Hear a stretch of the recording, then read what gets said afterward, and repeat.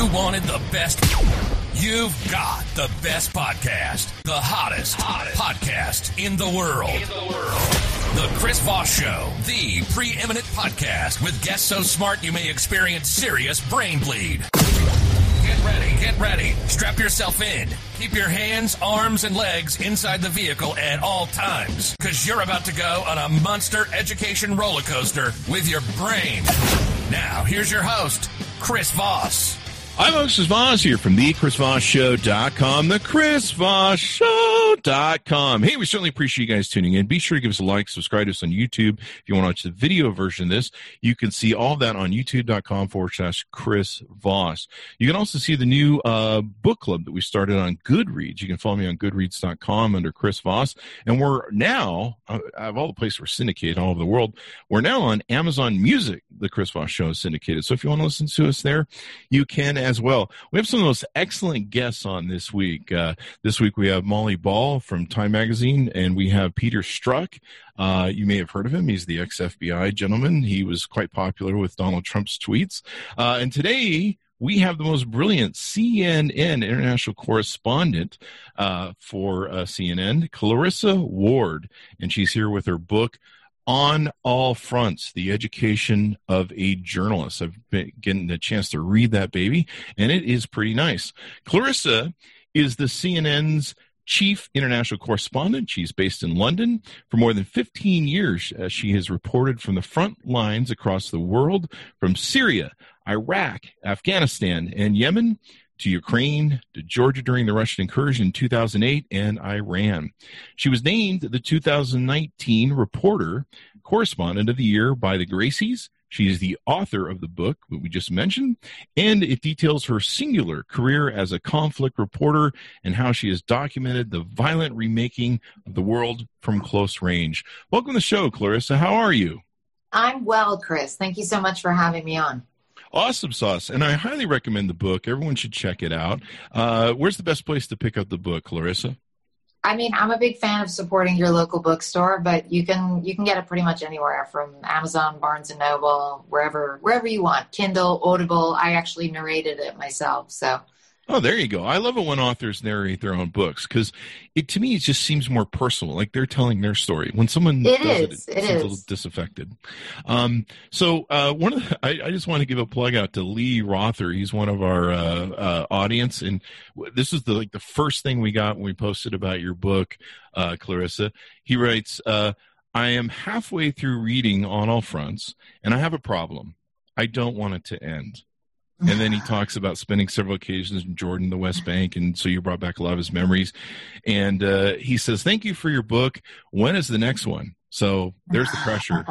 They already want a next one from you. So that's pretty darn good, I thought. Oh, that makes me very happy.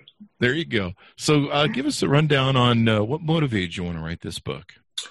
So I was pregnant with my first son about 2.5 years ago, and I sort of had this moment of realizing that it was going to be so difficult for him to understand in the future who I am outside of being mommy, obviously, and what I've done and experiences I've had and places I've been. And sure, I'm sure we'll talk about it at the dinner table sometimes, but I really wanted to write a letter to him, sort of outlining all these experiences I'd had and kind of, paving the way for his future as well. And I wrote a couple of chapters, and my agent, Binky Urban, read them and said, these are great, but there's a lot of cursing and death. And I think it reads a little odd that this is a letter to like a baby. So we ended up changing the format a little bit, and it was no longer a letter to my son. But what I realized as I was writing it was that essentially it's a love letter to journalism. And it's also a thank you letter to all the people who I have crossed paths with along the way.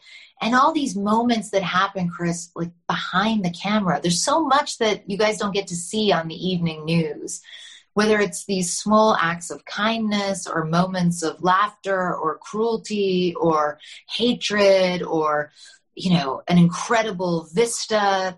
There's so many things you don't get to share. And those really are the moments that tend to shape the way we think of a culture or conflict or people in far-flung corners of the earth. And so I really wanted to have a way to sort of thank all of those people and to make it clear how much my journey has been shaped by their generosity and their influence. That's awesome. My mom wrote a lot of the letters to me, so I think that's just beautiful. When she was pregnant with me, and she gives them to me, and she goes, "You'll probably never read them," that sort of mom guilt. But that's beautiful. Maybe you might want to read some of those death stories at the crib, when they're in. And there's one time, mommy. Anyway, but give us an overview of what the book's about and what's in it. So the book is it's a memoir, which always I think sounds very presumptuous at the ripe old age of 40 to be like, I have penned my memoir. But there it is. And it starts off very briefly with my childhood and college, and then getting to the point where I decide to become a journalist after 9/11, and really tracks my career. I was based for many years between Beirut and Baghdad, and then in Moscow, and then in Beijing. So I've had the great privilege of living in so many different and wonderful places. And then there comes a point where I start covering the Syrian civil war, which I think is really where I came into my own as a journalist, and certainly became incredibly passionate about a story in a way that I hadn't ever been before, though I had certainly cared about other stories. And then inevitably getting that involved in a conflict takes an emotional toll as well. And so I do talk about that a bit because I think it's really important to address that. We don't really talk about it a lot in my industry. It's still a bit of a taboo. And then it kind of ends, I guess, where I am now, which is having children and the fears that hard-charging career women go through when they have kids, and the ways in which it changes you for the better. And so, that's the rough arc. There you go. It's definitely an adventure story, because you tell all the stories of you going to these places, and you really unpack the details of what goes into it. Like you mentioned earlier, like people see it on the evening news, and usually by the time it's being delivered by the anchors, and the anchors are wonderful people. We've had Jim Sciutto on the show. He's a super nice guy. It's kind of sanitized, and you get like the 15-second blurb, here's this story, here's that story. And it goes by people as they're passing through their lives and stuff. But you guys, and in the book, you get into real detail of what it takes to package this up, what your daily life is like. I think a lot of people just get this impression that as journalists or reporters, you guys just run up to someone on the street and you're like, "Hey man, tell us your story." "Okay, thanks. Yeah. See you, bye." And it's not that simple, right? No, it's not that simple. And I think also there's a tendency when you look at the finished product, it all looks so polished, right? Yeah. So you're like, you don't realize the blood, sweat, and tears that goes into creating that piece of reportage. I mean, we're talking like months of research, sometimes weeks of shooting, sleeping on floors, crossing through borders in the dead of night illegally, sort of shimmying through mud.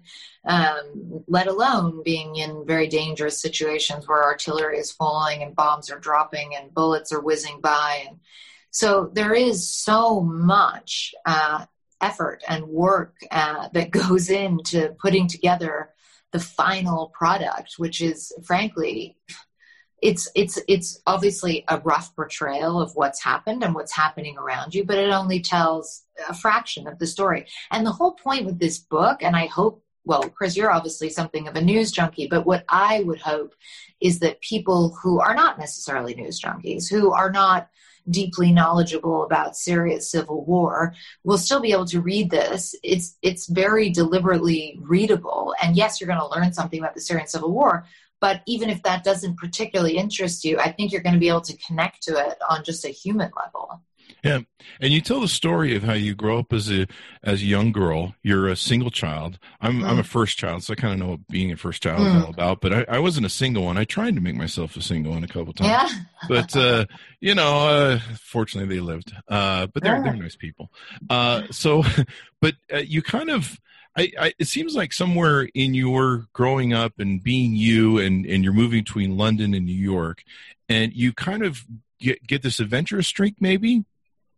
Yeah, I think it taught me, there's a lot of talk at the moment about like third culture kids, right? And this idea of like, you can fit in anywhere, but you don't really belong anywhere.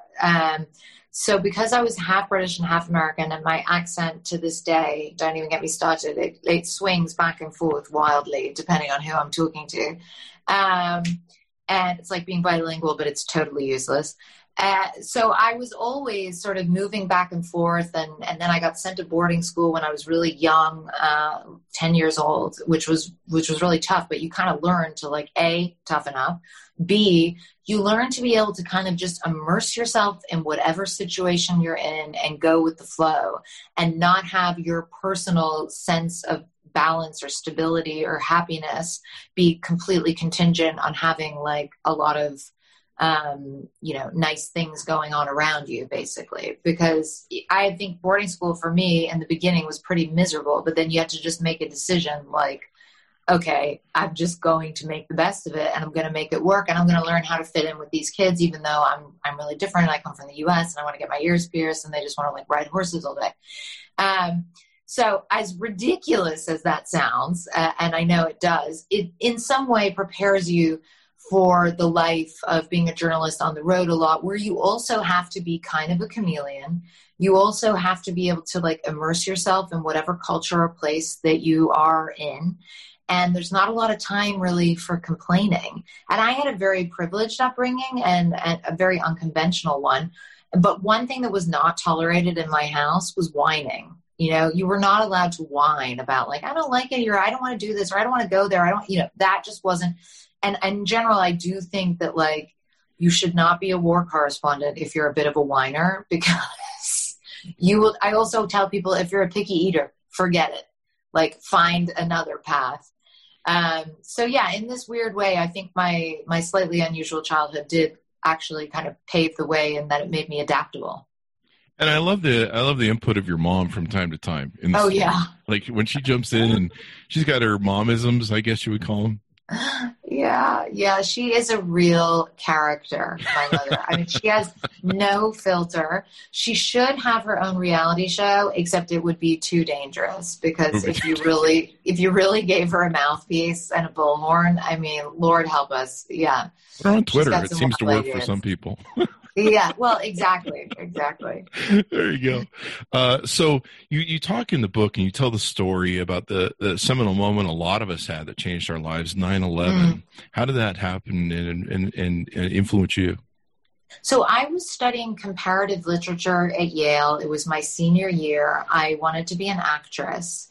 I was like very into Russian literature and French New Wave cinema and the arts. And I think like so many Americans, I saw this happen I just had never experienced that level of shock.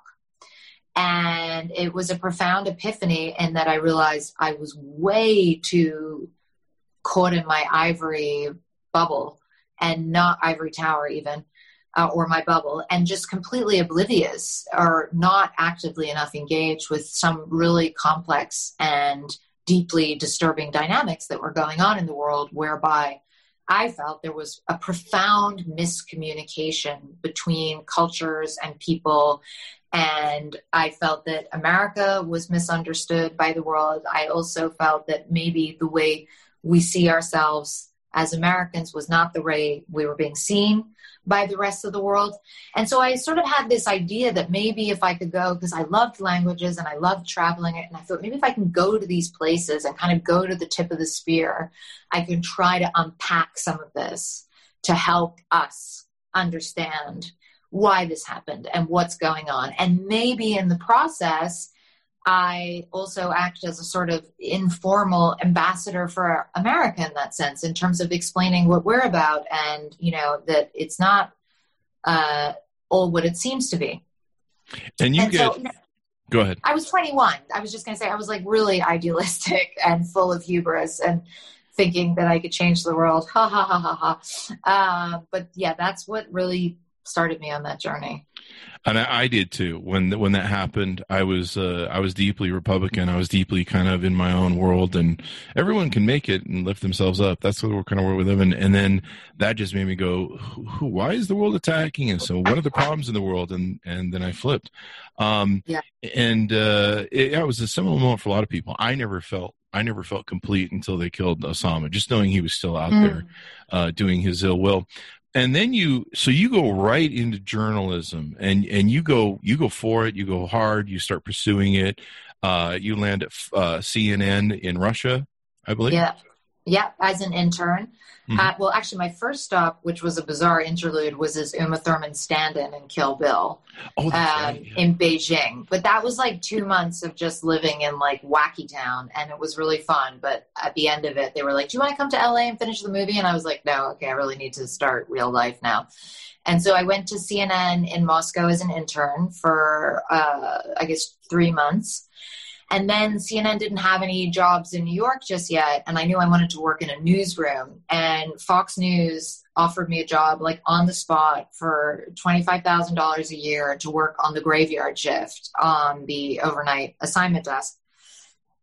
And I was ambitious enough that I took it. And I you know what? Whenever people are like, you know, did you pay your dues? I'm like, oh boy, did I pay my dues. I mean, I started like on the lowest of the lowest rungs of the totem pole. I mean, this was like subterranean, and it was really depressing. Working overnights is incredibly challenging on your body, on your brain. I mean, it's not fun. And it was also a great education, though. I mean, that's how I learned. It's like me and one other 23-year-old manning the desk. And what do you know? Like, they find Saddam Hussein. And it's like, how do you handle that situation when you're in? That's where you learn about how the sort of, you know, the assembly line of news really works. From the moment you get the call, we're hearing Saddam Hussein's been found, to the moment of putting someone on air with verified information and going with it.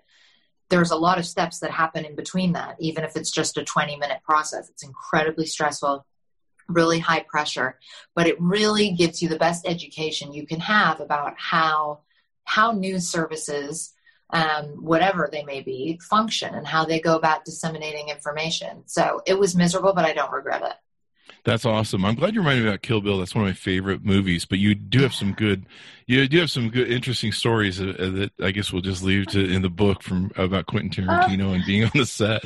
But it's quite fun. But you bugged the crap out of your boss at Fox News to let you go to Iraq. You're 25 years old, I think, when you finally hit the ground there.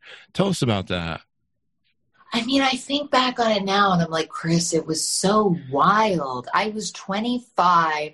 I had no idea what I was doing. I had been sent on a hostile environments course for like 2 or 3 days and, you know, learned how to tie a tourniquet. And then there I was landing one, you know, baking hot June morning in Baghdad. And the first thing you notice that really is sort of scary is at that time, there was a raging insurgency in Iraq, and they were firing missiles at planes a lot. So what they did when the plane landed, the commercial airline, well, the only commercial airline, Royal Jordanian, which was manned by South African pilots, they would do this thing called the corkscrew as a landing to avoid being hit by missiles. And it's deeply unsettling when you're on a plane, you know, kind of going around in this corkscrew. And that's the moment where I think I realized, oh boy, like I'm really doing this. And is it too late to go home? The answer is yes. You are landing in Baghdad now. But it was also just thrilling. The feeling of the air, and even, you know, I think you have a tendency when you start covering war and you've never experienced it before, it all seems really exciting and almost kind of glamorous because it's like you've seen in the movies and there's people with huge guns and armored vehicles. And it's like you've never seen that in real life. You've never experienced it. You've never smelled the air. And we had a barbecue at the hotel we were staying at, and everyone's just like drinking beers and sitting by the pool, and you hear the call to prayer and a bomb in the distance. And it's very heady stuff when you're 25 years old. Then you get a bit more experience. You have a few close calls, and I think you become a lot more sober about the risks of the job, the responsibility of the job. And certainly that was the case for me in Iraq, because it became clear to me that we were only telling half the story. We weren't really doing a good enough job of conveying to Americans, frankly, just how much of a disaster this was. Yeah. It really was. And that's what's interesting as you talk about your story through the book. You're also giving commentary on what your thoughts were, what your experience is. And you know, I grew up watching Dan Rather, in foxholes and with his helmet. And, and there was a bit of romanticism to that, because you look at him, you're like, hey, it's Dan Rather, man. He's in like some bombed out whatever, but he's so brave. And yeah. I think Anderson Cooper did some of the same thing early on. Yeah. Sometimes he is on camera guy with the thing. And so you see it and you're just like, oh my gosh.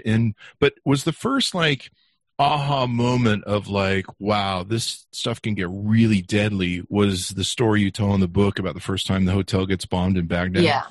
Yeah. Mm-hmm. That was the first time. And it was only on my second trip. And it was during Ramadan, and it was just before the fast breaks. And suddenly we heard this huge blast, and we hear blasts all day, but this one was really close. And everybody kind of went running to the other side of the newsroom to see, what was going on. Then there was a second huge blast. And by now it was like, windows were being blown in, and there was just this like absolute, it's like chaotic, but you're also very, very still in that moment because, and I knew that we all had to get our run bags. We had to keep run bags by our bed, which had like passport, money, and, just a few essential items basically. And then we were supposed to go to the panic room, or which is like completely vaulted, blocked, locked. And you're just, in that moment, you're just thinking like, oh, where's my run bag? Like, have to get my run bag. And then once I got my run bag and understood that we're like under attack, like people are actively trying to kill us, then there's this moment, honestly, that set in where it was like, what am I doing here? I'm like, this is like crazy. I'm like, I could die, right? But I don't belong here. Yeah. This isn't my place. Like, what? I'm going to die here? What? And it sounds funny, but at the time you're like, wow, I'm stupid. Like, what am I doing here? The problem is what happens, then there was the third blast, and that was the biggest of all of them. And like the doors blew off their hinges and people are cut and bleeding, and we somehow make it into the panic room. And General Mazen, the Iraqi guy who sort of runs the office, is laughing and going, welcome to Baghdad. And, you're like, whoa, man, this is a lot. And then when you realize that you're not dead, that the attack is over, and you come out of the panic room and you start making phone calls and you start sweeping the glass up and you go down and have a look at the damage. And then there is this intense rush that comes with being like, we're alive. Everyone's okay. We got to get through another 12 hours of live shots. And then you're sitting around and you're drinking warm Jack Daniels and you're telling the story with each other kind of over and over again. And you realize that when you retell the story, you're not in it anymore, that there's a barrier between the experience of it. And you don't any longer quite remember and feel that sickening fear. You just feel the excitement of surviving. And I think that's what some journalists get addicted to. But like the adrenaline, the juice sort of thing? Yeah, and that feeling of being like surviving death. I mean, it is pretty heady stuff. Now, for me, being a total scaredy cat, that's not the juice at all. And I hate being in situations where I'm really, even on like very active front lines, I don't enjoy it at all. I find it petrifying. For me, the juice is something else. It's about witnessing history. It's about connecting with people all over the world. But it's still, even if that's not your main source of addiction, it is still a powerful jolt of adrenaline to the system to survive an ordeal like that. I can imagine so. And then in reading the story, you go out, I think out back, or you go outside and you can see parts of your assailants that have been blown up, and I think if I recall the story correctly, if a fourth car had come, or if the one car had breached further, maybe 20 yards or something, you guys probably would have been toast. Oh, it'll be done. And that's extraordinary to me. When I was reading the book, I was just like, holy crap. I mean, this is it's a really surreal thought. And the thing that was disturbing about going down, and you see little bits of the bomber everywhere, and I describe in the book, not to make people feel uncomfortable, but his foot, and it was like perfectly formed. I mean, obviously not attached to the rest of his body, but it's like a perfectly formed foot. And I just remember looking at it, and I just like felt nothing, like zero. And I think that's what you also have to be careful. And like, look, that's for good reason. Basically, your normal reactions shut down in those situations so that you can power through it and get out. But ultimately, that's not a healthy way to be living your life. And that's why I think we see so many, I mean, forget journalists. Look at all of these like soldiers and Marines and sailors who go to these places, who are in the thick of some really hairy combat. And then they come back to the U.S. and, you know, their wife asks them to go buy toothpaste, and they're like looking, there's like 500 kinds of toothpaste. And it's like, what? Yeah. What? I had friends that would go back to a fourth tour of duty in Iraq, and it was still hairy. And I'd be like, you crazy. And they just felt so out of place being in America. That's being home. The problem. There's a mentality as well, like, you feel like you're with your band of brothers, you know, in the sense of like, you've all shared this thing, you've lived through it, you've suffered through it, right? Because there's a lot of like, oh, it's really hot and there's no AC, and sometimes the running water isn't working and you have to use bottled water to bathe, and you miss your loved ones, and da-da-da. And you feel like you really bond with the people that you're with. And then you go home to your real life, and you're expected to like be normal and like go to a restaurant and like sip wine from a glass and like laugh at you're like, what? Like, I can't do any of these things anymore. Do you miss the adrenaline though? Yeah, I think you feel when you come home, I mean, at least speaking for me personally, you just feel really detached and kind of out of place and like lethargic, and it's hard to get used to. Like, if you live in a city, it's really hard to get used to, again, like the noises of being in a normal city, or like being in a restaurant. There's no bombs going off. How can you sleep? Glasses, and everyone's like tat tat tat tat tat, and you're like, like, can everyone be quiet? Kind of, you know. Or maybe I should just go home. So you talk about one of the things that motivates you is being able to bear witness complex human stories. When I was reading the book, you know, the one thing about you is you're a very tall woman. You're a woman. You're very white. You're blonde. So, I mean, in Syria, Iraq, Baghdad, a lot of these places, you stick out like a sore thumb. And I realize how important it is to have some of the effects of the culture that you can kind of hide yourself, because you talk about, you know, escaping the police, secret police that might be, you know, just monitoring the press and stuff. Tell us about what that adventure is like. So, you know, people always ask me, like, is it a blessing or a curse to be a woman in some of these war zones? And I have always said it's a huge asset, really, for the reason that you just outlined. Well, for two reasons. Number one, I have access to 50% of the population that my male colleagues do not, because in a lot of these conservative societies, the women really are in a different part of the house. And if you're not a woman, you're never going to see them or meet them. But secondly, from like a logistical security point of view, I can do my job so much better if I am not the focus of the attention. And whether it's in a really dangerous situation like Syria, where I'm not supposed to be there, I'm there illegally, and by covering my hair at least, and maybe even my full face if I'm in a very, very dangerous situation, and wearing a long flowing black abaya, it's like a cloak of invisibility almost. And suddenly no one really looks at you.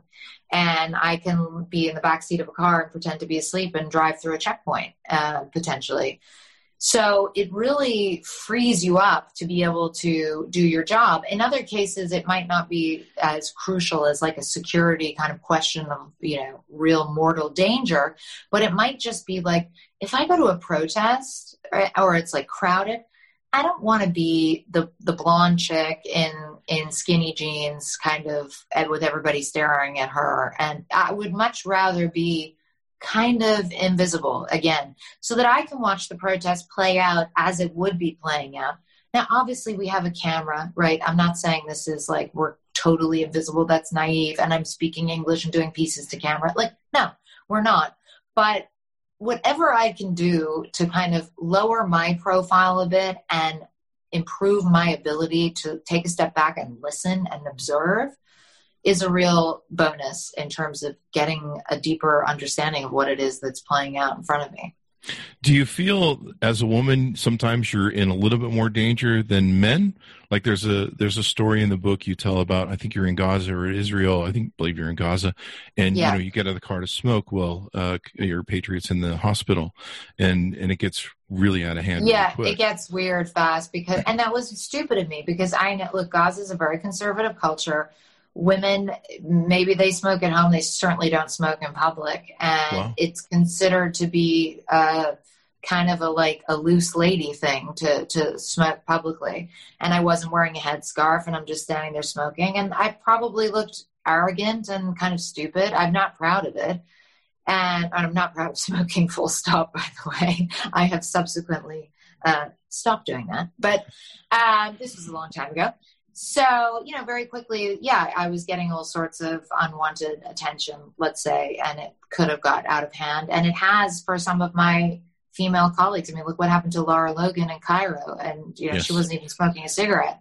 So there are situations where it can be, of course, very dangerous to be a woman because sexual assault is always a big fear. And to be honest, I haven't felt the threat of sexual assault often in the Middle East, but I have felt it. I was kidnapped by pro-Russian separatists. This didn't even make it into the book, by the way. It was only for one day, but they were sort of taking all my jewelry off and kind of touching me while they were doing it. And that was the first time I had in my mind, oh man, like, okay, they're not probably going to cut my head off, which is what I was used to worrying about with going to Syria. But they could assault me potentially. Yeah. So yes, as a woman, like that's a reality and you have to be aware of it and you have to be mindful of it. But also I would say women are generally seen as being a little bit less threatening than men. And so whereas every single one of my Western male colleagues is viewed as a spy, sometimes there's a little bit more like, well, maybe she's not a spy. She's just a crazy lady with a very, very patient husband. Whatever gets the story.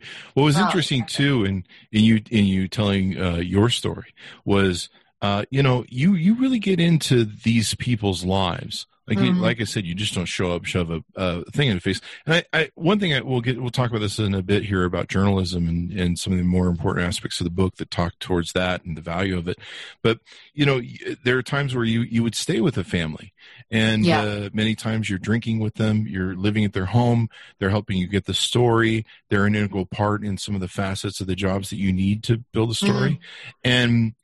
And then you eventually know what happens to them. They disappear, or that they get blown up or something. Talk a little bit about that, if you would, in that experience. So that was really unique to Syria and was the reason that Syria, I think, is like the first conflict that really ripped my heart out and wouldn't let go.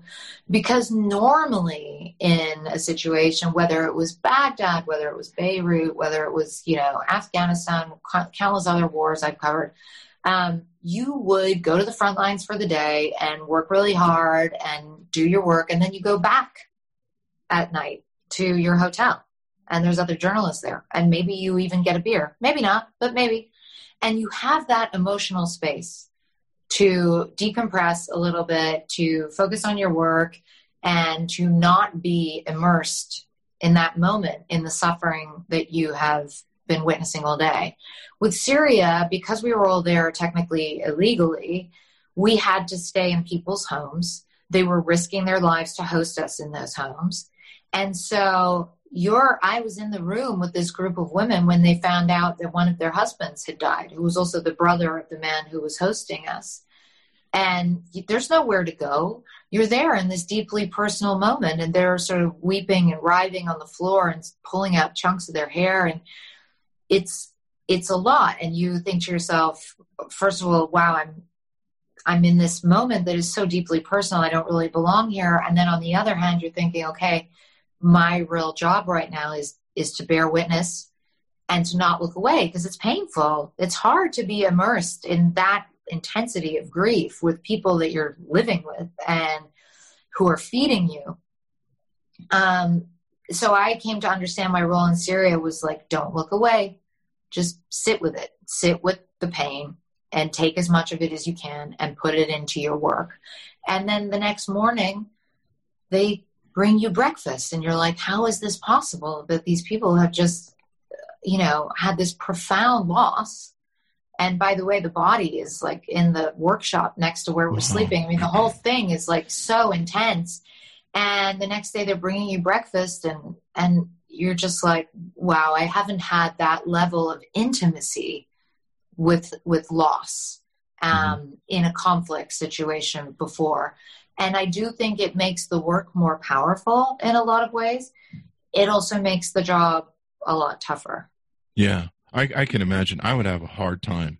I remember reading the story of he was the photographer who took the picture, I think an Ethiopian picture, where there's a bird. I forget the name of the bird, type of bird, but he ended up the vulture, the vulture behind the baby, the bloated baby.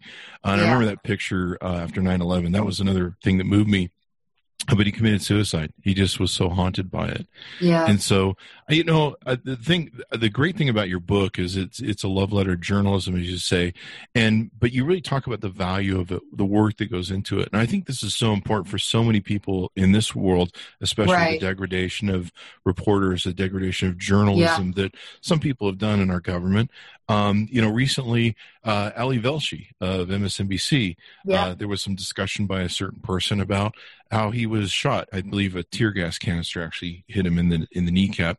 But this attack on journalists, this suggestion of violence towards journalism, even in America and in other countries that I'm sure you traveled in, there's been dictators that are like, journalists, we can take them out. This is like the real problem that I think maybe some people don't think about, because in the U.S. it's like, oh, this is a political issue, right?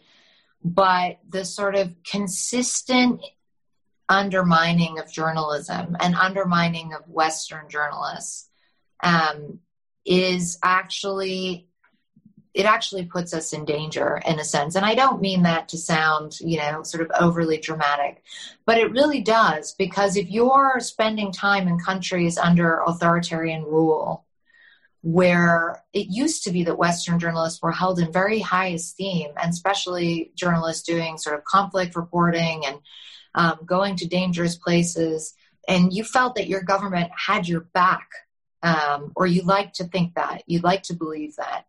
And so if you're going to these places where you're kind of risking life and limb, and these other authoritarian leaders know that basically it's open season on journalists, that basically, you work for CNN and CNN's just being disparaged day in and day out. And it's hard to believe that people in the White House are going to get really mobilized to do something in that situation. I do think that emboldens people. And I think it emboldens them. Maybe it's not so much about us. And frankly, it isn't so much about us. Think of local journalists in these places, right? And it's like, wow, if the president of the United States says that journalists are enemy of the people, then why can't the president of Belarus say the same thing, right? And start beating up protesters in his country. So I do think it does have an insidious effect, and one that is really, really disturbing. I wish there was some way to try to keep politics out of it. And I understand that there isn't in this day and age because of so many different facets. But fundamentally, I hope that people reading the book realize that most of us as journalists, the vast majority of us, are really just working very hard to tell other people's stories. Like, that is fundamentally our job. And yeah. That's the beauty of journalism. You're there to tell their stories. It's not really about you. Yeah. And I just pulled up here. 95 journalists were killed last year during the course of their work. And I think I remember that there was a steady increase since about 2015. of journalists being killed. So it's hard work. One of the things that was fun to read about in the book was you working as a freelancer and how you build like all the different aspects of the stuff that you have to manage. Like I said, it's not just showing up with a microphone. And I think it's important for people to read about. Like, tell us about all the different people that have to be in your team, if you will. Yeah. So, I mean, this is the reason I wanted to work in TV, because it's a team sport. And I think print is like, I don't know, I was always worried it would be really lonely. And TV, I mean, at the minimum, you've got, well, actually, I've gone into Syria alone once because no one else got a visa. And I shot the whole thing on like a little tourism camera, and it didn't look pretty, but it did the job, and it got the picture out. But generally speaking, you know, you are at a minimum with a cameraman and a reporter, probably a producer as well. Then you will also have what we call a fixer, who's like your local producer. They're the person who has the Rolodex of who all the major players are on the ground. They're the person who knows how to get from A to B, how to book an interview with X or Y. Then you also have your local drivers, and your drivers are key because, frankly, when it comes to working in these places, it's very humbling. You have to accept that you don't really know anything, okay? And no matter how much you know, you are still a tourist, or you are a foreigner. You are visiting someone else's, place of the place where they live, and they know the dynamics better than you do, and they know the dangers better than you do. And I've been in situations where a driver will say, like, no, we're not going any further down that road. And I'm looking at my map or my Google map and be like, no, I'm pretty sure the front line is right there, you know, and they're like, no.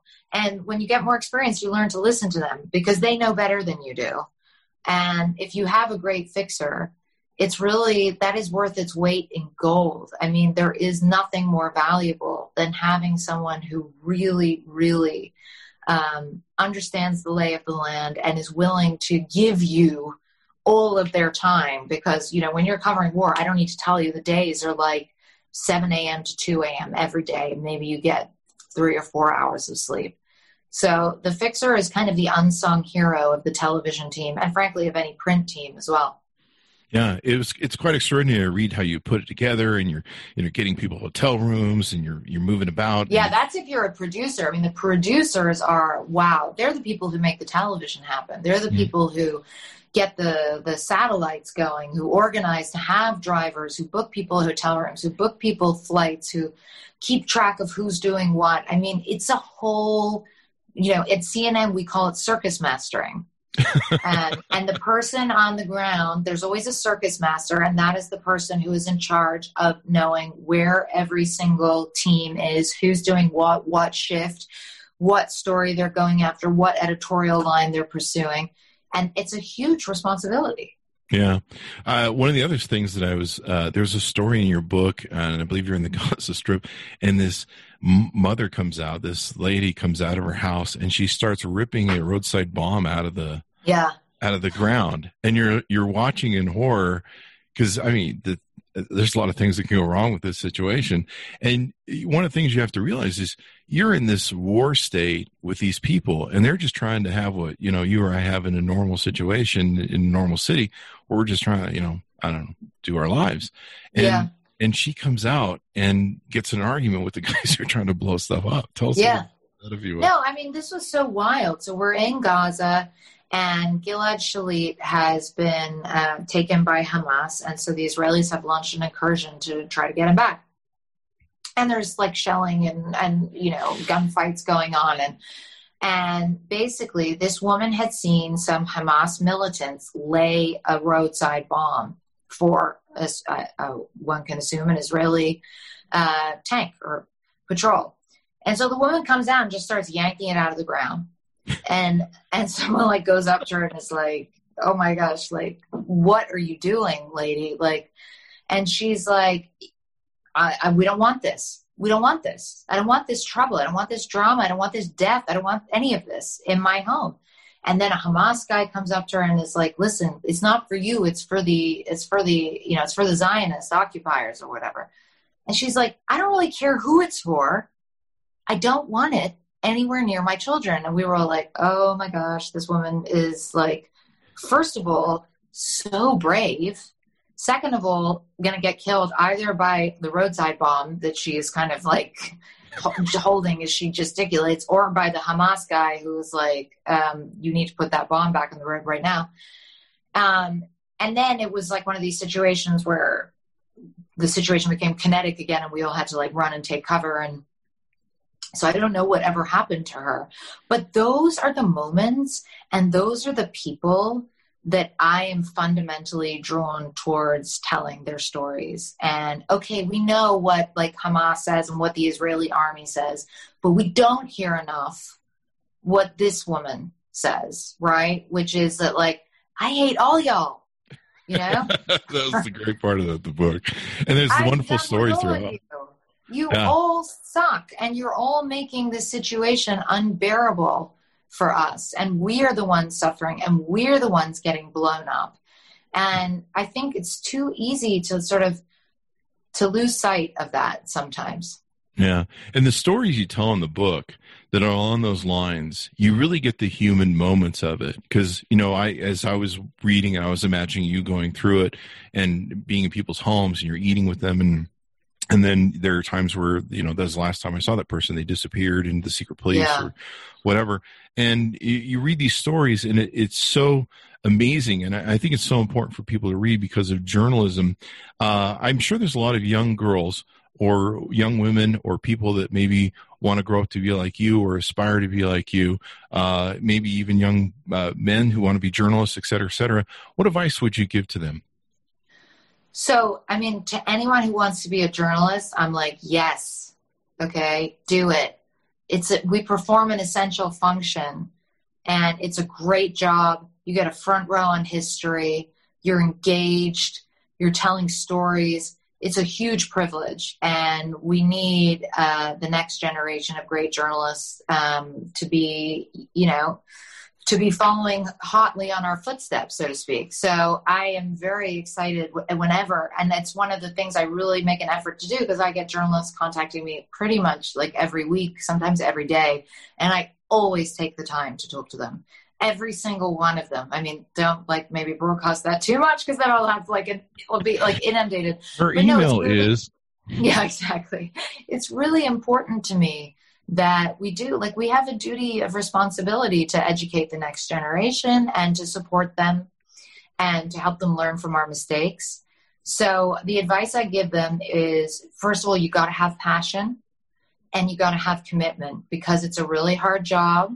And there's a lot of sacrifice entailed with it in terms of like your personal life is going to take a big hit, right? You're going to miss all sorts of Christmases, Hanukkahs, whatever your celebration is, weddings, best friends' birthdays. You're going to miss them. You're going to be on the road a lot. You are going to be exhausted a lot. And you have to want this so much in order to be able to put up with that. Otherwise, you'd be like, you know what, forget it. I'm going to work in a bank or whatever else you might want to do. I don't know. So if you have that fire in your belly and you have the passion, then you got to stick with it. And you also have to be prepared to eat crow for a couple of years in the beginning, because everybody thinks, and I know I thought this, you graduate from college and everyone's like, the world's your oyster. And it's like, sort of, you know, it's like, actually, I need you to make some photocopies. And then like, you know, I guess people don't make photocopies anymore. I don't know. But my point being that like, you need to be humble, and your first few years, it is going to be frustrating, and you're not going to be probably doing the exact job that you want to be doing. But keep your eyes open and your ears open. Find yourself a mentor. That is also hugely, hugely important. And just listen and learn. Yeah. How do you know when you have a good story? Like when you know you really have a good story? Such a good question. It's really hard to put your finger on, honestly. But when you know, oof. You just know. You know. I mean, I think you know if you have something that, if you've discovered something that has previously been hidden, or if you have a really poignant emotional moment, or if you have some incredible footage of something that, you know, there's many different factors that can make a great piece. But when you know, you know. One of the things you talk about in your book too that I really love the insight on is the balance that you have with knowing, like, for example, what our government is telling us during the Iraq War was one of them. Dick Cheney's doing his little backdoor thing, and with Halliburton and stuff. But you don't really mention that in the book. That's me. But you're kind of alluding to in the book some of the different political things and what you're seeing the narrative being told back home to what you're really seeing on the ground. And you're having to balance that. And I can imagine that's maddening sometimes or challenging sometimes, because you're like, really hey, maddening. somebody really needs it. It's really maddening because so often it's just, it's a lie. And it's one of the hardest parts of your job as a journalist. And it doesn't necessarily need to be a politician, but a big part of what you're often doing in interviews is sort of graciously informing the subject that they're lying. Mm-hmm. And if you grew up like I did with manners and stuff, like, you never call someone out on being a liar. You'd sit there and be like, oh, of course you were best friends with Elvis Presley. That's wonderful. But in this job, that doesn't fly. You have to hold people accountable. You have to hold their feet to the fire. You have to press and probe and challenge them. And it doesn't matter if it's a politician or a jihadi leader. You have to do it, or else you're going to get steamrolled. And honestly, it's one of the hardest parts. And yeah, you're right. It's one of the most frustrating parts when you're sort of watching a press conference and you're like, how on earth is anyone trying to pretend on any planet that this is anything other than an abject failure? But obviously I can't phrase it like that on the news. And you find ways to rhetorically pose questions and point to examples whereby viewers can hopefully reach the same conclusion themselves. Are you really frustrated with the Syrian conflict still going on? I mean, it's gone on forever.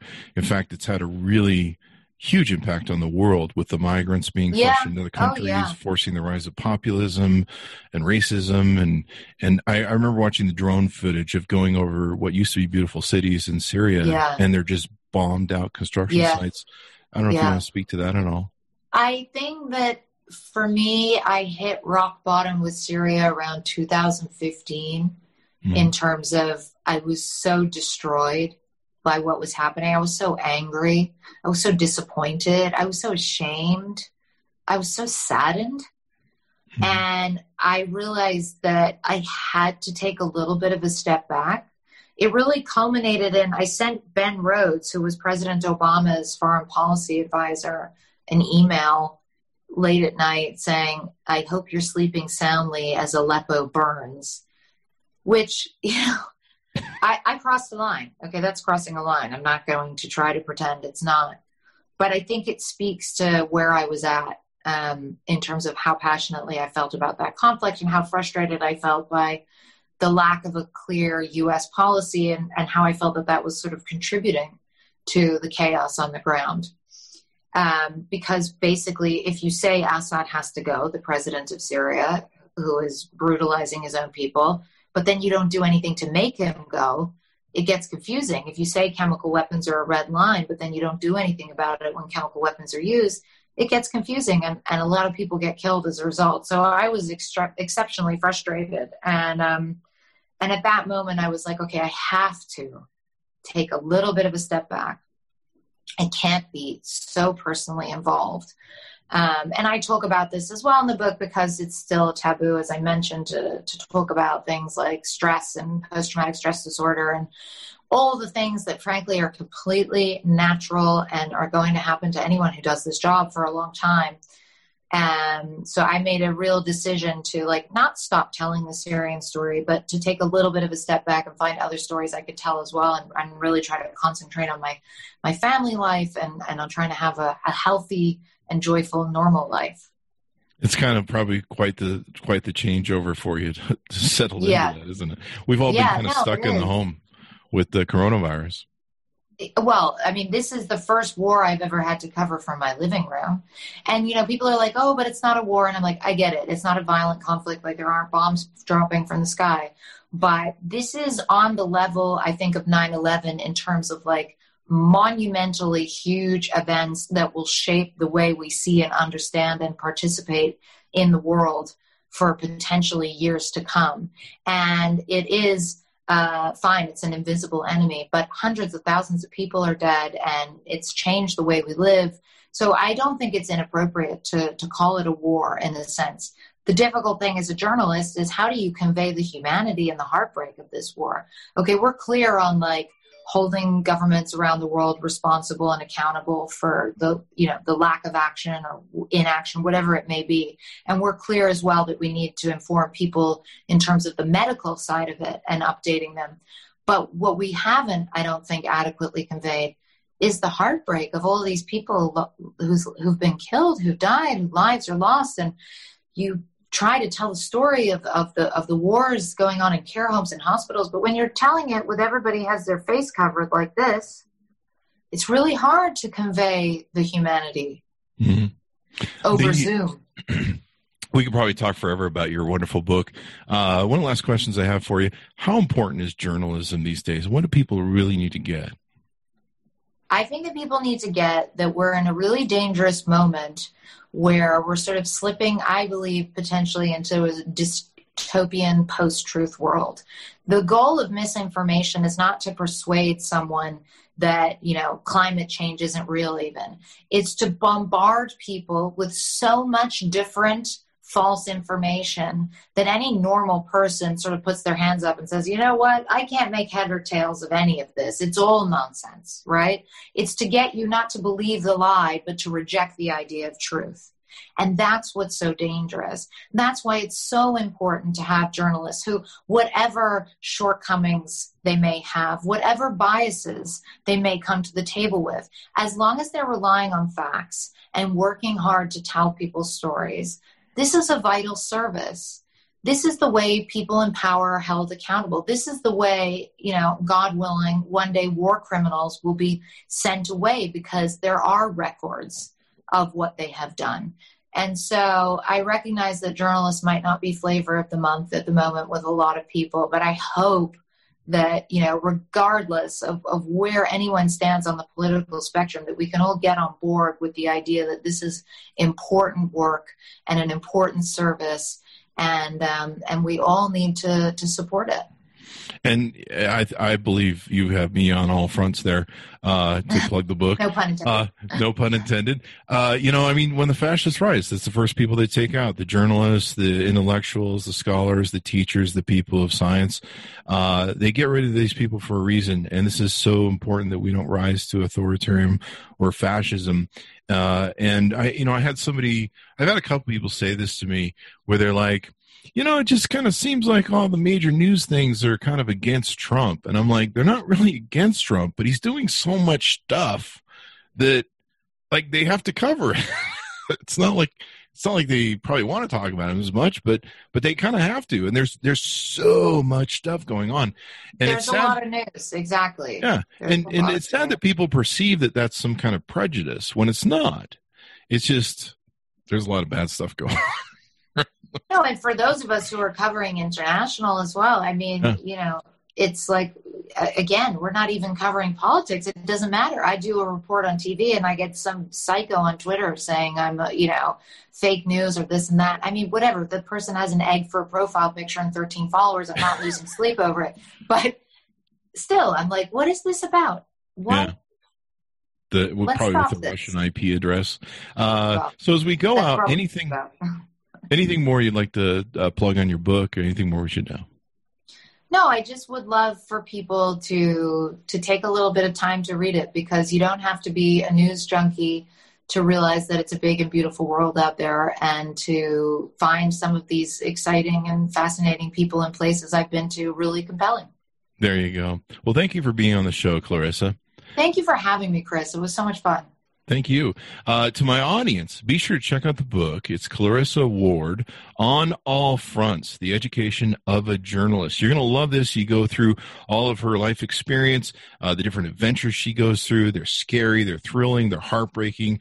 It's a movie, really, when it comes down to it. Maybe they'll make a movie of it. How about that? Who knows? There you go.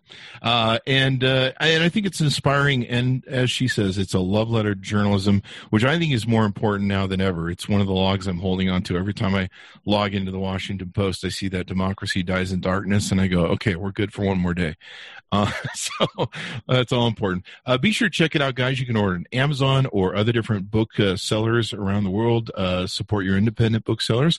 Also, you can see the video version of this on youtube.com/Chris Voss. Hit that bell notification button. Follow me on goodreads.com and our new book club there.